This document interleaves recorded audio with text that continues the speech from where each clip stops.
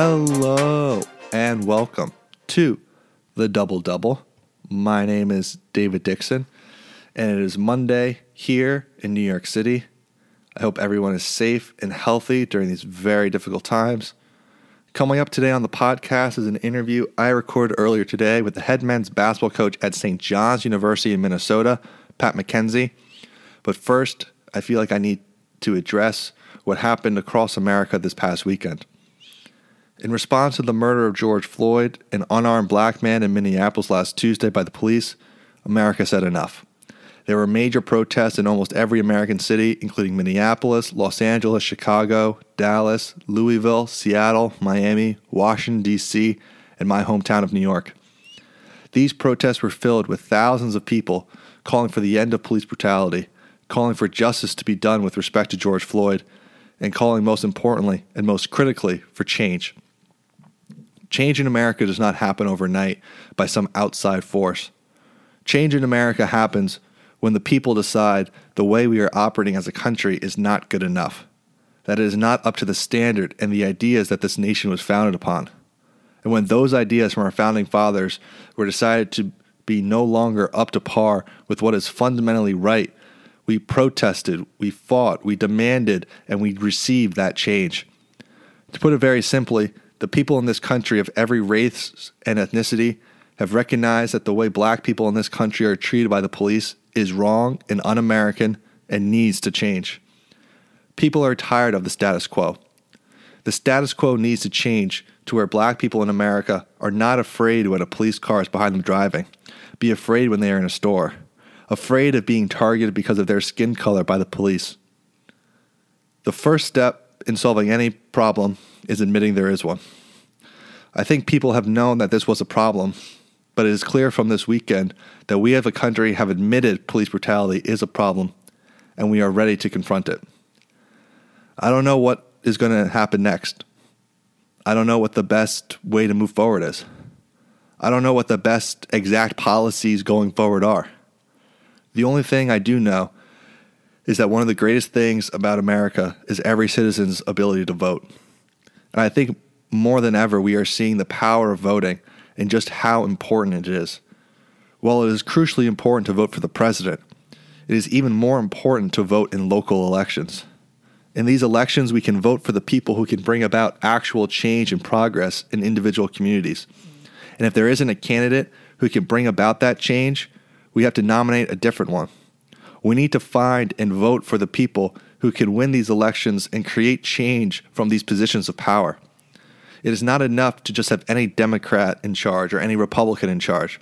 What matters are the individuals that we choose to represent us in government. If you haven't done so already, I couldn't encourage anyone listening more to register to vote. Encourage your friends to register.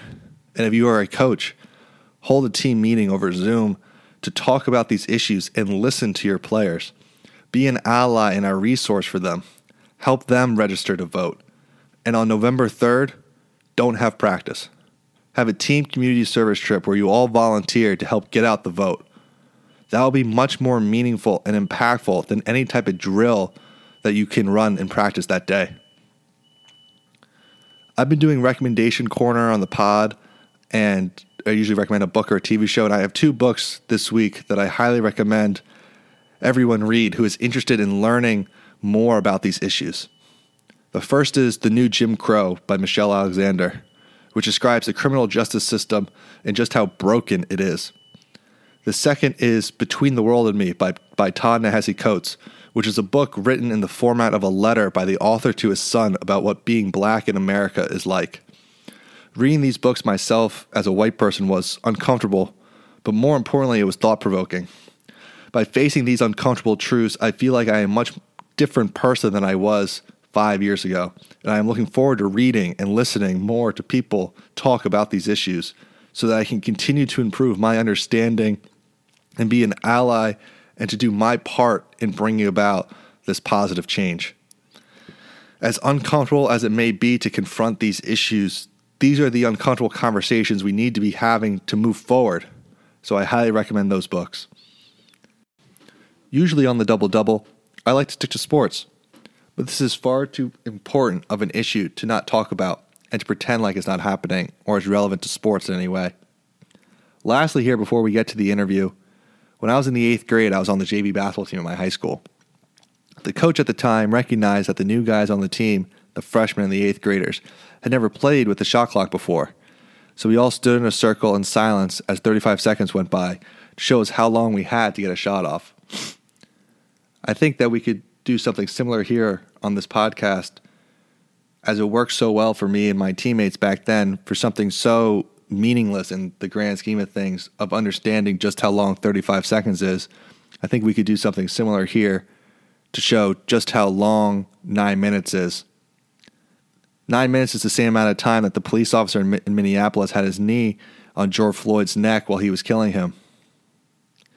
By having a silence for 9 minutes, I believe will really demonstrate the brutality of that police officer's actions, as well as how short it is. That only in 9 minutes a life can be taken and a moment created.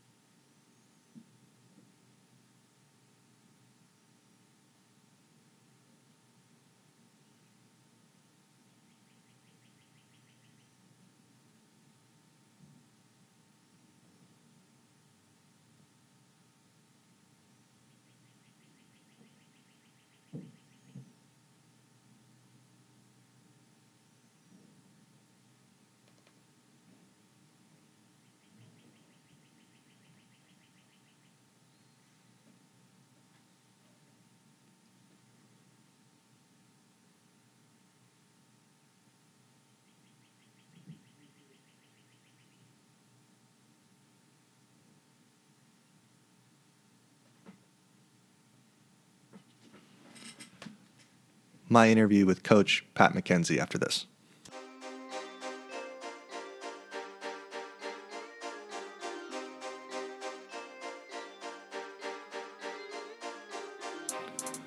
Joining me today on the Double Double is the head men's basketball coach at St. John's University in Minnesota, Pat McKenzie. He played his college ball at St. John's, following in his father's footsteps, and led the MIAC in assists as a senior. After graduating in 2004, he promptly began his coaching career, spending 2 seasons as the director of basketball operations for the University of Wisconsin-Green Bay, and then Coach McKenzie returned to the Division III game in the summer of 2006 as an assistant coach at his alma mater. After 9 years as an assistant and recruiting coordinator, he was promoted to head coach after Jim Smith retired after 51 years of coaching St. John's. In Coach McKenzie's 5 years at the helm, he has compiled a 111-28 record, including 3 straight NCAA tournament appearances. In the 2019-2020 season, he helped lead the Johnnies to the Sweet 16, a 27-2 record, and finished as the number 2 team in the final D3Hoops.com national rankings. I'm absolutely thrilled he's taking the time to join me today. Coach, how's it going? It's going great. Appreciate the opportunity. Thanks for having me. Of course. So let's kind of just go back to the beginning. Kind of just talk a little bit about where you grew up and kind of how you started playing and falling in love with the game of basketball.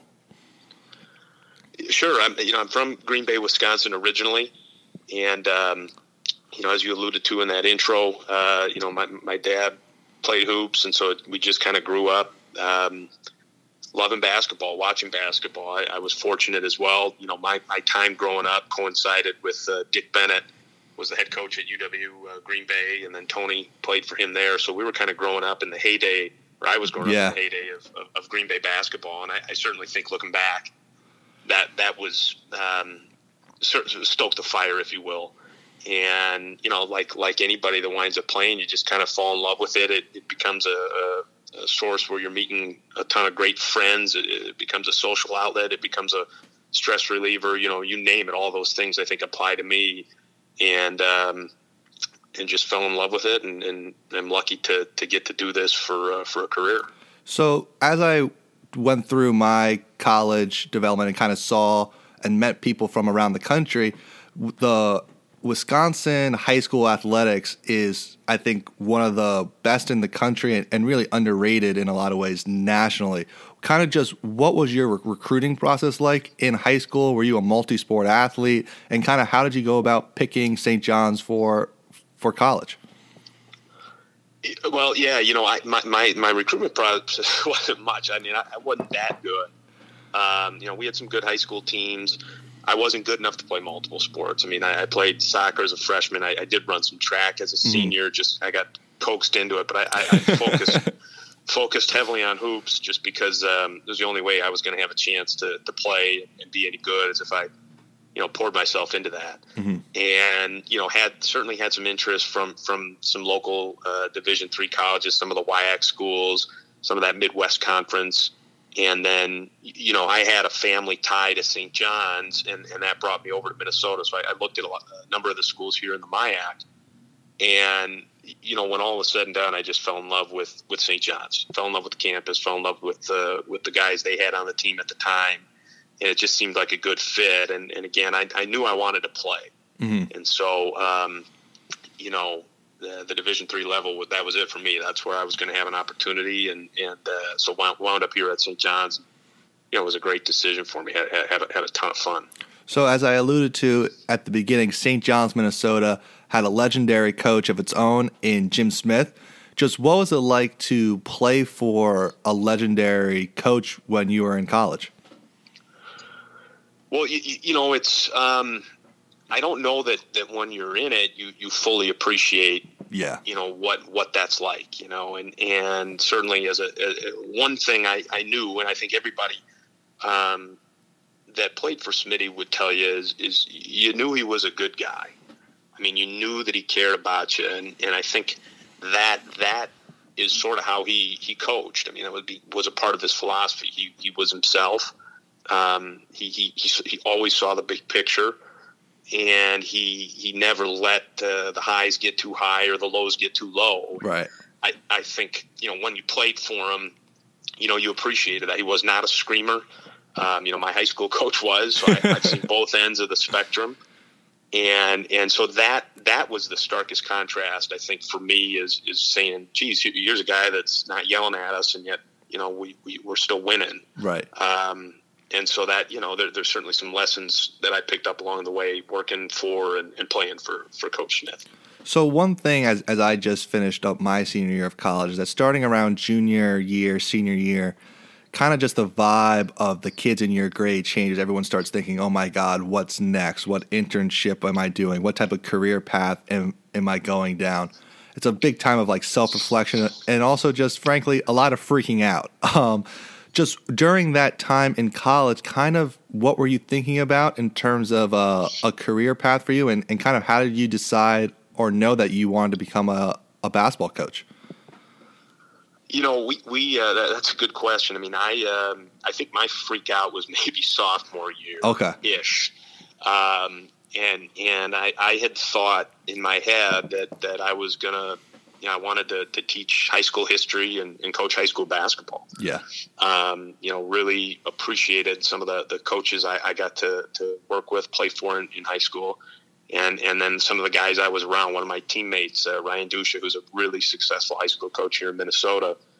He was a senior my freshman year, and that's what he's doing. He's teaching social studies, coaching high school basketball, and I just was drawn to that. I took some education classes here and hated them. I mean, just absolutely hated them, and thought, oh boy, now what? Yeah. And at that point, I kind of realized, it's the coaching, the basketball, that side is really what I was drawn to. And I would say at that point, then it shifted, and I just in my own way thought, I want to be Coach Smith. Yeah. I want to coach college basketball. I think that would be a lot of fun, and I think there's a lot of juice in that, and that's sort of where that path took a turn, if you will, and set off to where we are now. For sure. Yeah, I think that's definitely really interesting because I feel like a lot of the advice given to college students is, find what you love. But one of the best pieces of advice I ever got was in the process of finding what you think you want to do and what you love, make sure you find what you don't want to do early on so that it saves you the time later on. So after graduating from St. John's, you go on, you move back home to Green Bay, and you become the director of basketball operations at the University of Wisconsin Green Bay. And, I'm always curious about this, Coach, as everyone loves saying that the players on the team, each player has a different role and there's different responsibilities that come with that role on the team. But on the coaching staff, what types of tasks and responsibilities come with being the director of basketball operations at a Division I school? Well, for me, it was, doing everything nobody else wanted to do. Gotcha. That was, those were my jobs. But they were so formative for me. And also, I learned so much because of that. I had to, you name it, make sure practice was set up. I was in charge of our managers. I was in charge of making sure all the equipment was, washed and cleaned and did our film exchange, would help with certain video breakdown projects, coordinated all of our travel. All those kind of little things, were what I was in charge of. And then sort of for me, the cherry on top was I got to, be involved in the basketball when I got that other stuff done. Right. And so, it was huge in my development to see all sides of the operation. And I worked for a great guy, Todd Kowalczyk, who's now at the University of Toledo. I feel so fortunate to have gotten to work for him because I learned so much about, what it is to actually be a professional coach, right. Make this your living and learn the business side of basketball. And, so during those 2 years, I mean, it was, you talk about a crash course in college coaching, that's right. What it was. And it was awesome. I mean, I loved that experience. So after 2 seasons at UW Green Bay, you returned to your alma mater, St. John's, as an assistant coach. Just kind of what went into the decision to move back down from the Division I level back down to the D3 ranks? Well, I thought it was a great opportunity to Coach Smith at that time was getting older, and you sort of knew he was closing in on retirement, and I just felt like, if I came back and could help him, sort of transition through, that would potentially put me in a good spot to become the head coach. Mm-hmm. And I just saw that as a terrific opportunity to be able to do that and to be back at a place. I obviously have an affinity for St. John's. And, yeah. It just seemed like the right opportunity at the right time. And, so that's what happened. And as you mentioned, as he was going towards retirement, I think, if I believe, you can correct me if I'm wrong, but the year you came back to be an assistant was his 42nd season as being the head coach of St. John's. And obviously you had the experience of playing for Coach Smith, but that was a player-coach relationship. But what were some of the types of things you learned from Coach Smith during your time as an assistant, now that your relationship has evolved from a head coach to assistant coach, that kind of helped you as you were embarking on your own college career? Well, I think you get to see behind the curtain a little bit. I think and again, I was so fortunate. He allowed me to be involved in everything. Right. So I got to, and not that I got to make those decisions, but I got to be involved in the decision process and see how he made them. And very rarely was I not included in those things. And again, didn't necessarily make the decisions or even get the decisions made that I was pushing for, but I got to see the process. Right. And I think that was really a huge part. And what I think is interesting is that even as a player, then you see it as a coach, you very much saw what you got. Right. That he, that care he had for his guys was genuine. That he always kept the big picture in mind. All those things we talked about earlier. You still saw him as a coach, and I think that was really rewarding to be able to kind of see behind the curtain and realize, hey, this is the guy we thought he was, and as you can imagine, learned a ton from that experience. So, Coach, one thing that really stuck out to me while researching for this podcast was that you were an assistant at St. John's for 9 seasons. And this is pretty rare in the world of Division III coaching, as assistants tend to bounce around from program to program as they gain experience and they kind of hunt for open head coaching positions. We're even seeing it now in Division I. A lot of times guys are bouncing around a lot more, as we see the guys who were waiting in the wings at Duke for so many years have now left for the job at Northwestern or Marquette or Pitt. Just kind of, why did you stay at St. John's as an assistant for so long? And did you ever think about leaving or have an opportunity to go be a head coach elsewhere? Yeah, well, I think that you alluded to that. I think the profession, as far as coaching, there is a lot of moving around. Yeah, and that sort of comes with the territory. So I've been fortunate again that I haven't had to uproot myself or move a whole lot up to this point. And there were a couple of opportunities that presented themselves as an assistant. Some of those wound up being things I turned down, and frankly, some of those wound up I didn't get the job. Yeah. So it wasn't as though I was just 100% never going to leave, but it was going to take the right spot to get me to, because again, I had been comfortable enough here that feeling like if I continued to do a good job, the opportunity to become the head coach here was going to take place. And so knowing that, having that sort of carrot, if you will, I knew this was a great job, mm-hmm. and valued the opportunity to be able to become the head coach here. And that opportunity comes as in March of 2015, Coach Smith announces his retirement, and a month later, you are formally promoted to be the new head coach of St. John's. Just how did you deal with that initial wave of expectation and maybe even some pressure taking over for Coach Smith? Yeah, I mean, it's I think when you're in it, it's hard to explain. It's hard to explain that. I don't know the right analogy. The only other analogy I can give is when you become a parent.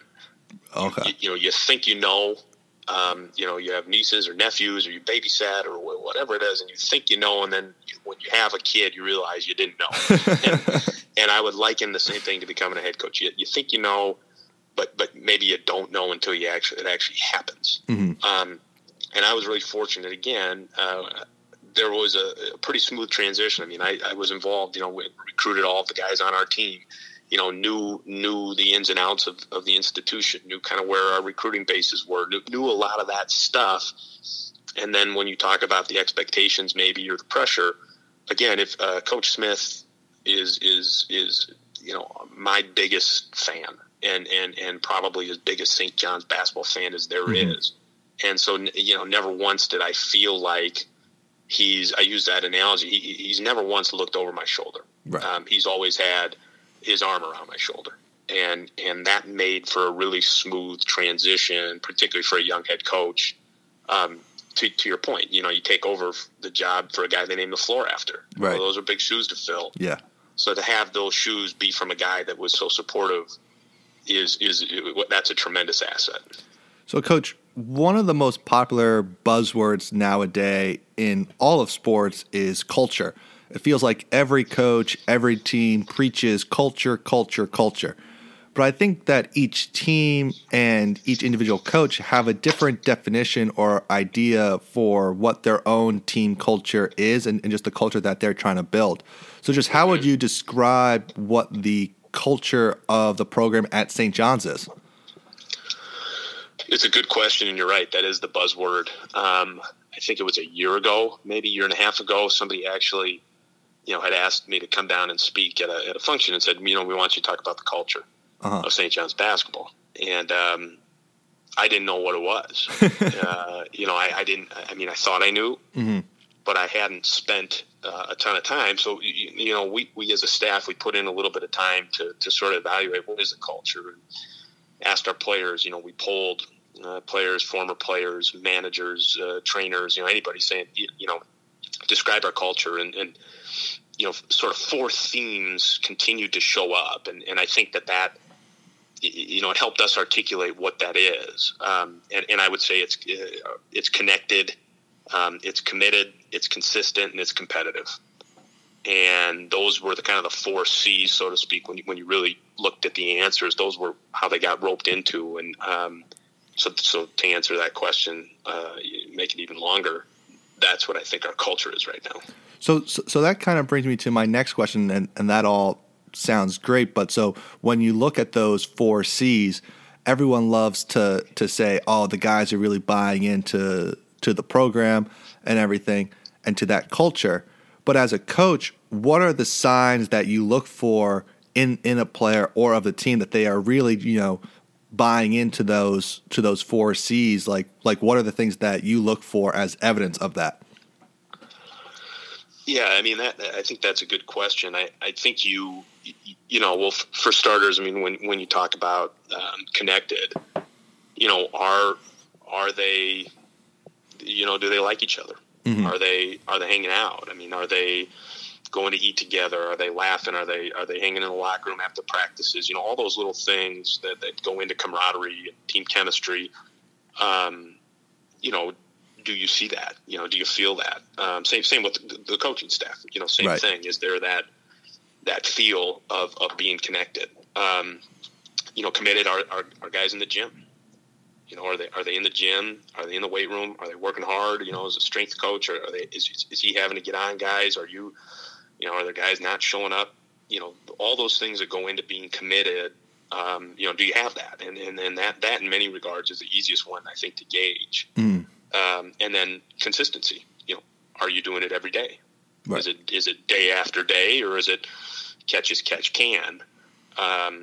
Same with us as a staff. Is our approach back to Coach Smith? Are we celebrating too much after a win? Are we hanging our heads too much after a loss? Or are we consistent in our work? And then, competitive is sort of that catch-all that all those things. Right. And then when we get down and we get after it, are we playing at the standard that we've set for ourselves on a daily basis?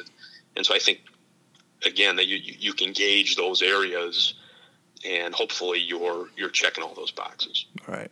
So, Coach, toughness is another one of these buzzword type phrases that is thrown around in sports all the time. And we really saw it a lot with the ESPN airing of the Michael Jordan documentary, The Last Dance, as people love saying that the players in the 80s and 90s were just so much tougher than the players are nowadays, right? But however, I personally believe that it is that the mental toughness aspect of toughness gets overlooked and undervalued a lot, as a lot of time the truly elite of the elite, whether it's Derek Jeter, Tom Brady, Roger Federer, Tiger, Michael Jordan, all those guys are incredibly mentally tough. And while there's plenty of things you can do to help improve a player's physical toughness as a coach or as a player, you go lift weights and you get stronger. Just what are some of the things that you do to help your players improve their mental toughness? Yeah, I mean, that's a great question. And I don't know that I have the answer to that, right? Mm-hmm. I mean, I believe, though, that it's that old Navy SEAL motto that you don't rise to the occasion, you fall to your preparation. Mm-hmm. And I think, our approach or what we try to do is prepare, relentlessly, so that, when we're in the heat of the battle, we can fall on our preparation. Right. And I think if you go back to those 4 C's we talked about, and if those are, there every day, and it becomes habit, then in some way I think that speaks to your definition or what, the mental toughness that some of that can develop. Right.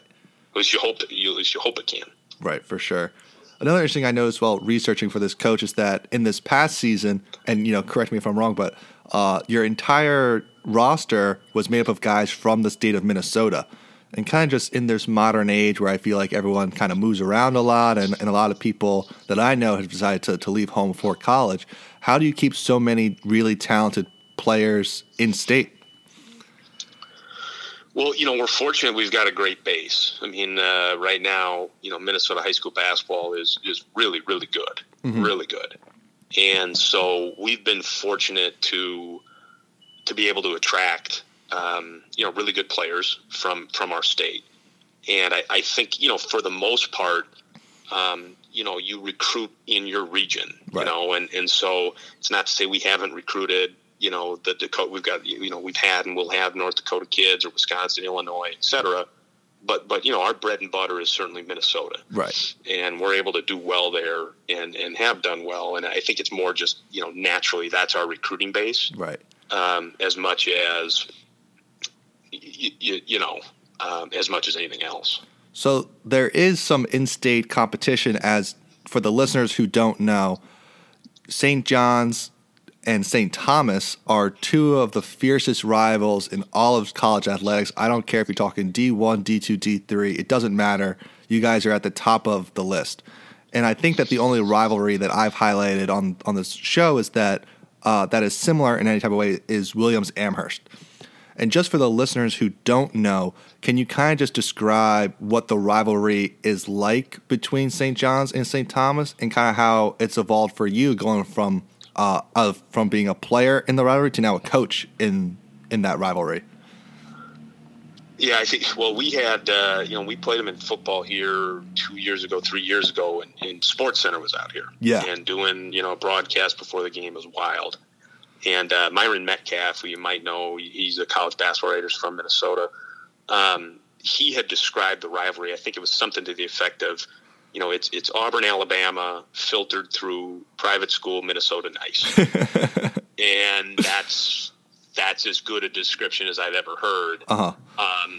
So, we don't, I don't know that we necessarily, hate each other to the degree Auburn, Alabama might, but we certainly love to hate each other, if that makes sense. Right. So it's kind of, we appreciate each other and yet love the competition, love beating each other, great bragging rights, you name it.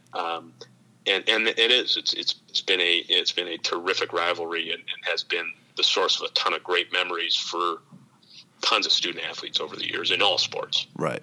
So I just want to skip ahead now and kind of talk about this past 2019-2020 season a little bit, Coach.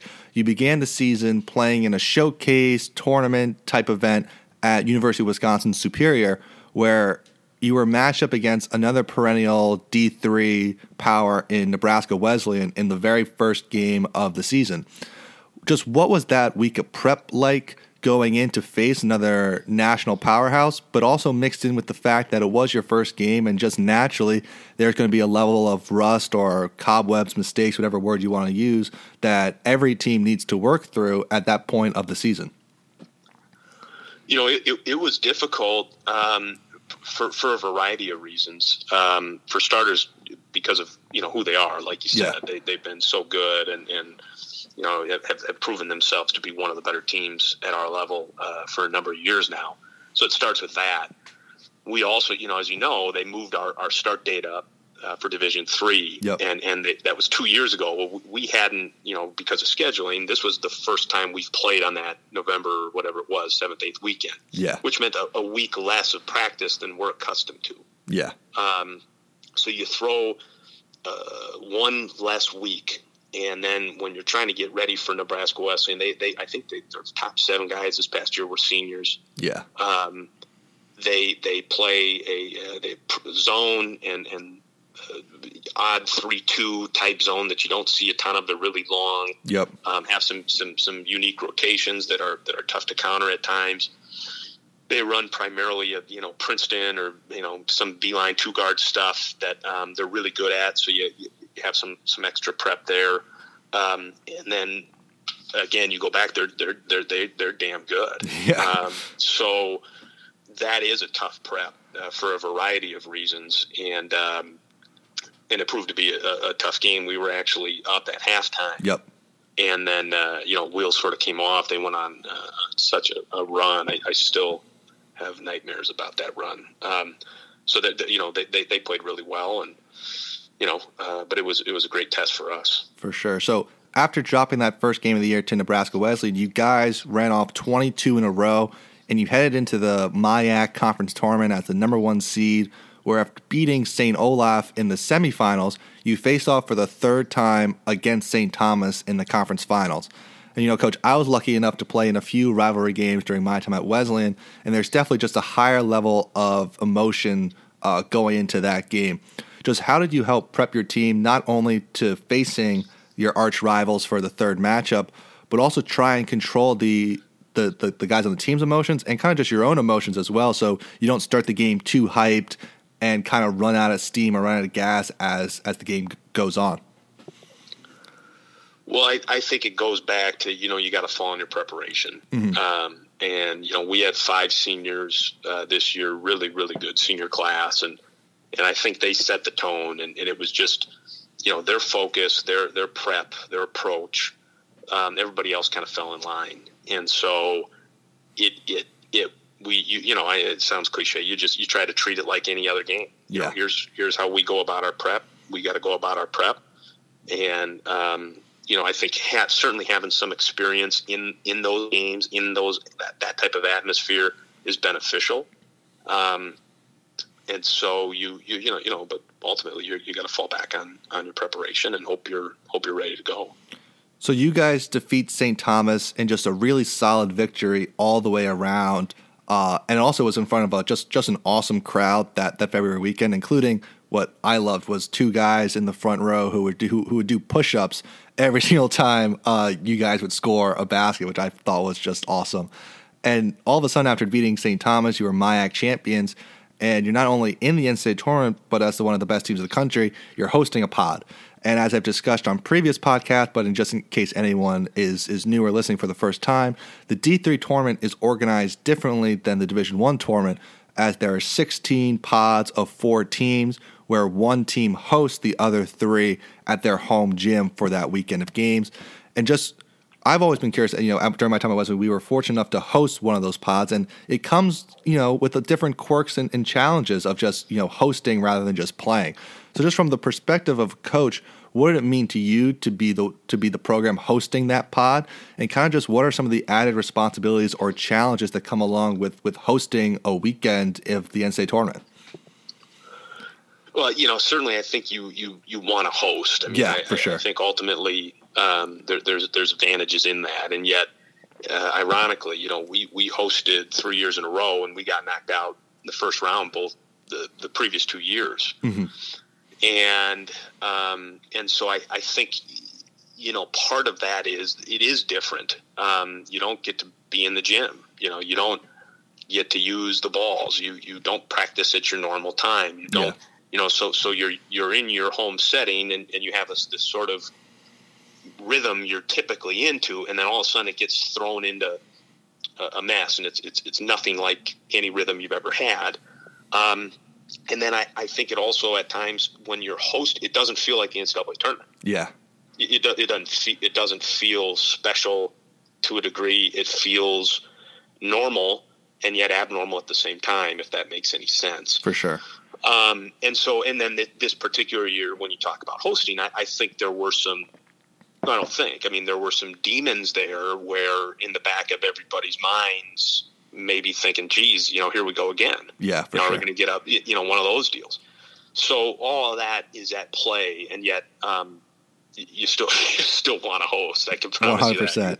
Yeah, you want to host. There's no question. Yeah, from a player's perspective, I think what you said about it, just feeling not like the NCAA tournament, rang true to me as a player, because when we hosted, we beat, I think it was, if I remember correctly, it was Southern Vermont in the first game, and then we're getting ready to play just an incredible Swarthmore team in the second round. But we go back to the dorms, and everyone's excited that we won in the hallways, but they're all getting ready to go out on a Friday night, and they're making noise in the dorms.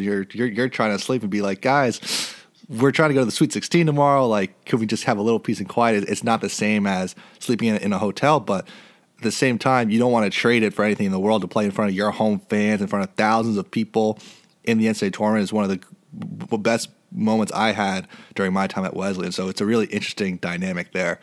And kind of just as at the same time that you guys were getting ready for that pod, the world was having other plans. During that week, we began to see the damage that the coronavirus could potentially do here in the United States.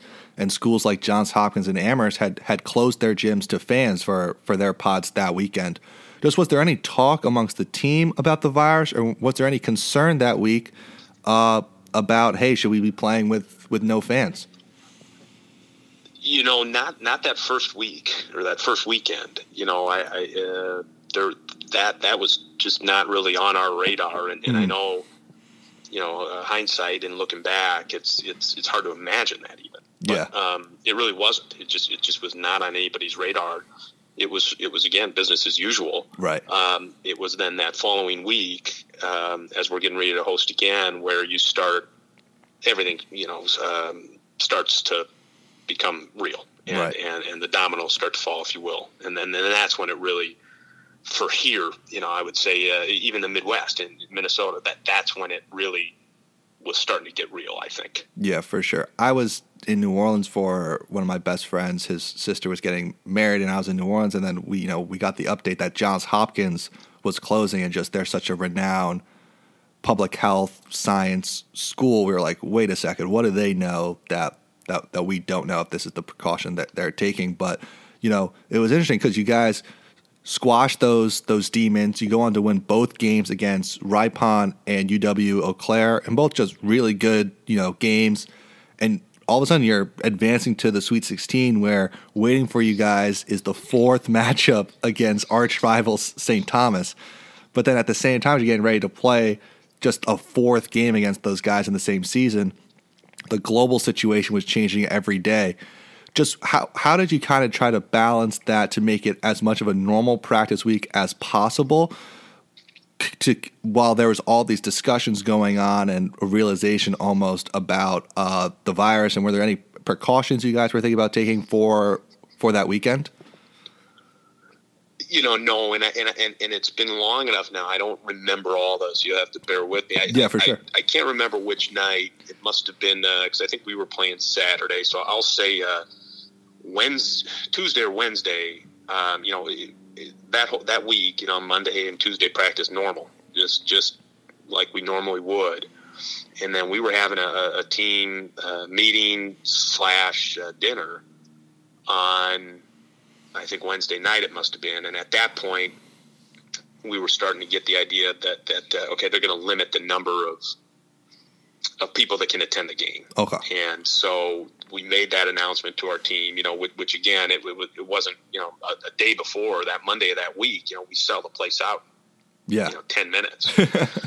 And now all of a sudden we're hearing, hey, it's limited to, I think 200, 250 people total, something like that. Right. And at that point, I think everybody started thinking and starting to really realize, okay, this thing is real. It is coming. It is, more serious than any of us anticipated. To your point, Johns Hopkins, these renowned institutions, they know more about this than we do. And, and then obviously, it must have been Thursday. Again, we had practice or we're getting ready for practice, getting ready for film. And the night before, I think it was that Wednesday, the NBA canceled the season. And at that point, I you sort of just knew that this was coming. Yeah. So as you mentioned, as in a day, I'm sure you and your players and everyone involved with the St. John's program will always remember. Within 24 hours after the NBA season, after the NBA suspended its season, after Rudy Gobert's positive coronavirus test, the NCAA announced that they had canceled all the winter and spring championships, the spring season, and suddenly, your guys' season was over.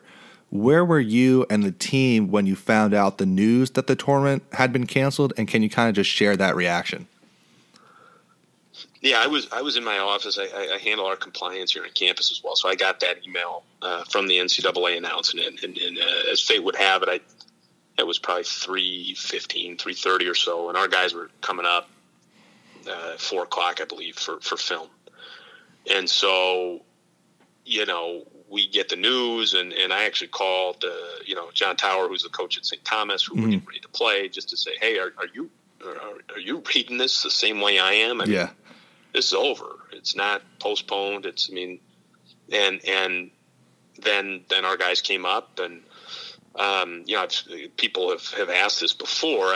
That moment, it was tough because what do you say? Right. And really just took that time to thank our seniors, and yet even in that moment, in my head, okay, we're going to have a chance to meet, have our exit meetings. We're going to have our banquet. We're going to do all that, set up times for the following week to meet, and then the next day, classes are canceled. They're sending everybody home. Right. So if I had to go back and do that over again, I'd make some tweaks, do some things a little bit differently, but it still is a little surreal. Right. It really is. And kind of as you mentioned, the most shocking thing about kind of just how the virus during that week in March was that everything escalated so quickly to all of a sudden, you're practicing as normal, and then 2 days later, classes are canceled and everyone's being sent home. And just from a basketball perspective, every program and every team in the country is being faced with this same issue this spring and this summer, is that now that every player is home, they don't have access to the school gym or the school weight room, and that each player, kind of has different resources available to them. Some guys may live in an apartment building where they don't have access to a lot of workout equipment or basketball stuff, and while other guys may have a weight room in their garage and a hoop out front. Just as a coach, what did you and your staff do to kind of help create individualized workout plans for the guys on your team to help them get better, as they all had different resources available to them? I mean, so much of it, as it's on them. They gotta find ways. And our strength coach is, I know, put together, actually for the whole campus, put together a variety of workouts you can do at home based on, limited equipment or no equipment. So, you got to find a way. I think that's, like anything, there's also a unique opportunity in this time. Right. And I think guys that do find a way, to your point, have a chance to really, make improvements and sort of separate themselves from other guys, because it is hard. And certainly there's going to be some people that don't aren't able to do it or won't do it.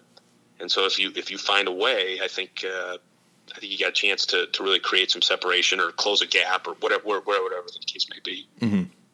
So, Coach, the game of basketball has kind of evolved so dramatically over the last 5 or 10 years that it's almost practically a different game completely when you watch an NBA or college game from 2012 compared to one in 2020. And there could be a valid argument to make for every guy in college or in high school just shoot thousands of three-pointers every summer and just work on their shooting, as it kind of seems like that's just by far the most valuable skill out there to have. If there was a player in college, high school, middle school who came up to you or wrote you an email and said, "Hey, Coach, I want to get better this summer, but I only have 15 to 30 minutes a day to do it with everything else going on in my life, with everything else going on with the virus, and et cetera, et cetera." Just what are the things you would tell that player to work on in the time frame they have? I mean, that's a good question. Certainly, whatever you're doing better be game speed. It has to be all out. If you've only got 30 minutes, it better be a damn hard 30 minutes. Mm-hmm. I guess to your point, shooting, I think being able to, how quick is your release, and can you knock down, basically step in, kick out threes. Yeah. Find those shots that you wind up getting a lot, and can you hit them? And then, finishing around the rim, getting into the paint, being able to finish. To me, if you only have 30 minutes, to your point, you still got to score. Mm-hmm. And if you can hit shots, chances are there's a spot for you somewhere. And, I don't think you're ever going to run into a guy that says, "Geez, I wish you didn't shoot it that well." I haven't met that guy yet. So I don't think you can go wrong by working on your jump shot. So one thing, Coach, is that the NCAA has postponed for Division III the pushback of the 3-point line, given the virus and just everything going on with budget cuts and stuff, that they're postponing that one season. And we saw this in Division I, just the farther 3-point line, the numbers dropped a little bit, but it creates more space in the lane. Kind of, what do you think, or what are you expecting changes being made to the Division III game with this farther 3-point line coming up? I guess not now this upcoming season, but the season after. Yeah, but I don't even know. I mean, I think certainly some spacing, right? To your point, and then I haven't even looked at the numbers, but my assumption would be we would reflect probably fairly closely to Division I. Yeah. So I don't anticipate a dramatic drop, and certainly I cannot see us being too far off statistically from a significant standpoint from what happened in Division I would imagine. So, Coach, I got one more question here before we get to kind of the fun ones. As it's extremely important. You've mentioned this, as it's really important for players to get better in the offseason, to develop, and everyone kind of knows what they have to do. If you want to get stronger, lift weights. If you want to become a better shooter, practice shooting. But, it's not like college head coaches can go coach a ton of games in the summer times to practice game coaching and different situations in a game environment. So I'm just curious, I'm from the player's perspective, I know what players do, but just, what do coaches do in the off season to grow and develop and just, improve as coaches? Yeah, I think, every off season, there's different areas that you look at that you think either, okay, how's our team going to look, and what are some things maybe we need to do a little bit different. And then, yourself, what are maybe those things in and of themselves mean you're gonna get better or grow, or that, hey, I'm not familiar enough about this. I need to dive into that particular topic, whatever that may be. This off season for me, I've been just pouring over a ton of late game stuff. Mm-hmm. Really wanted to sort of revamp and look through our late game scenarios / packages, if you will. Right. And that's sort of been I would say the project or the main project I've been sort of spending my time on at this point. I think everybody's is different, and so no different than you guys. You want to get better. You want to hopefully help the team be a little better next year, and so you try to find those areas where you want to clean some stuff up. All right, Coach. So as we get towards the end here, I really appreciate all the time. I have 5 rapid fire questions. Oh boy! To end the podcast. You ready? I don't know. Let's go. Who's the best player you have ever coached against? Oh, man. Shannon Brown, Michigan State. What is your favorite drill as a coach? We call it Clipper closeouts. What and what's Clippers closeouts? Yeah, we call it's more an energy drill. Okay. So we work on our closeouts, but it's more about the energy than anything. Gotcha. Do you have any pre-game superstitions? No. Interesting. Okay. What's the biggest pet peeve you have as a head college basketball coach? People being late. And if you could change one rule about college basketball, what would it be? No fouling out. No fouling out. Interesting. All right, Coach. I appreciate all the time. As we do, as always, on the Double Double, we give our guest the last words. Do you have anything you want to say to the great people of Collegeville, Minnesota? No, I appreciate the time. It's and if I'm talking to the people of Collegeville, we appreciate the support. It's a great place, and certainly value all the support that they give us and everybody around here. All right, Coach. Thanks so much, and I wish you the best of luck going forward. Hey, same to you. Thanks, David. I appreciate it. That'll do it for this episode of the Double Double. If you like this podcast, you can find us on iTunes, Spotify, or wherever you get your podcasts. You can subscribe, rate, and review. 5 stars would be much, much appreciated. You can follow us on Twitter at DBL_DBL podcast. We'll be back later this week. Till then, take care and make it a great day.